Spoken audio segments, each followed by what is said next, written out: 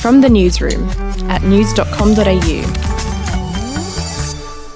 Hi, I'm Lexi Cartwright. And I'm Andrew Bucklow. And this is the latest from the newsroom. It's Wednesday the 26th of May. There are concerns AFL fans who went to a game at the MCG on Sunday may have been exposed to COVID.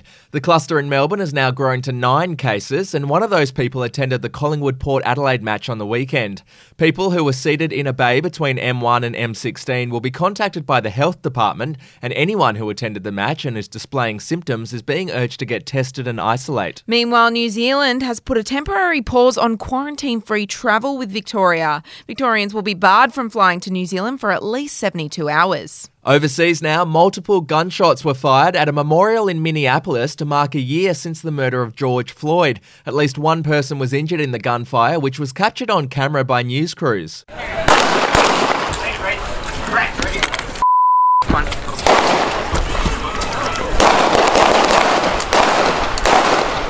The shooting came as Floyd's family was welcomed at the White House by President Joe Biden. The Floyd family were in Washington to lobby for Congress to pass a reform bill known as the George Floyd Justice in Policing Act. To sport, in the AFL, North Melbourne great Brent Harvey has opened up on the impact Wayne Carey's affair with a teammate's wife had on the club.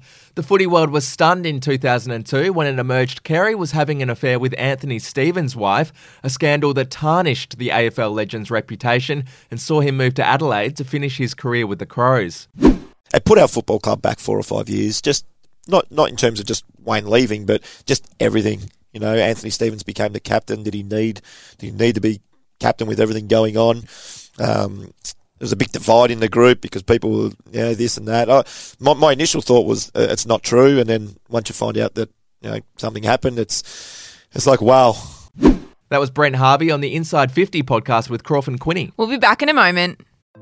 Hey, I'm Felicity Harley and I host Healthyish, where we chat to experts, influencers and people in the know from around the globe to arm you with the knowledge to make healthier decisions for your mind, body and soul. I think if we're going to be focusing on health, like sleep is probably the biggest component of that. I think sleep is the cornerstone. Like choose the harder option, because I've never woken up and gone, I regret that run that I went at 4 a.m. I've never done that. Search for Healthyish and Extra Healthyish wherever you get your podcasts.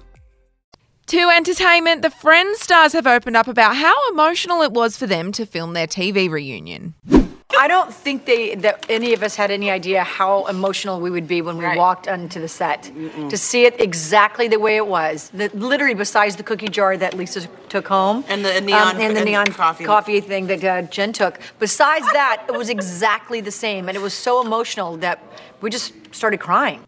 The reunion will air tomorrow afternoon on Binge. And finally, in royal news, it's been revealed Prince Harry and Meghan Markle fired Archie's nanny after a mysterious incident in the middle of the night. Oh, what happened? Well, we don't really know. According to biographer Omid Scobie, the nanny was sacked after just a few days, back when the couple was still experimenting with childcare options. Scobie said there was an incident on one of the first nights that permanently put the couple off having a night nurse. Oh, more detail to come on that one, I'm sure. That's it from the newsroom. We'll have another update in the Arvo. Your update from news.com.au.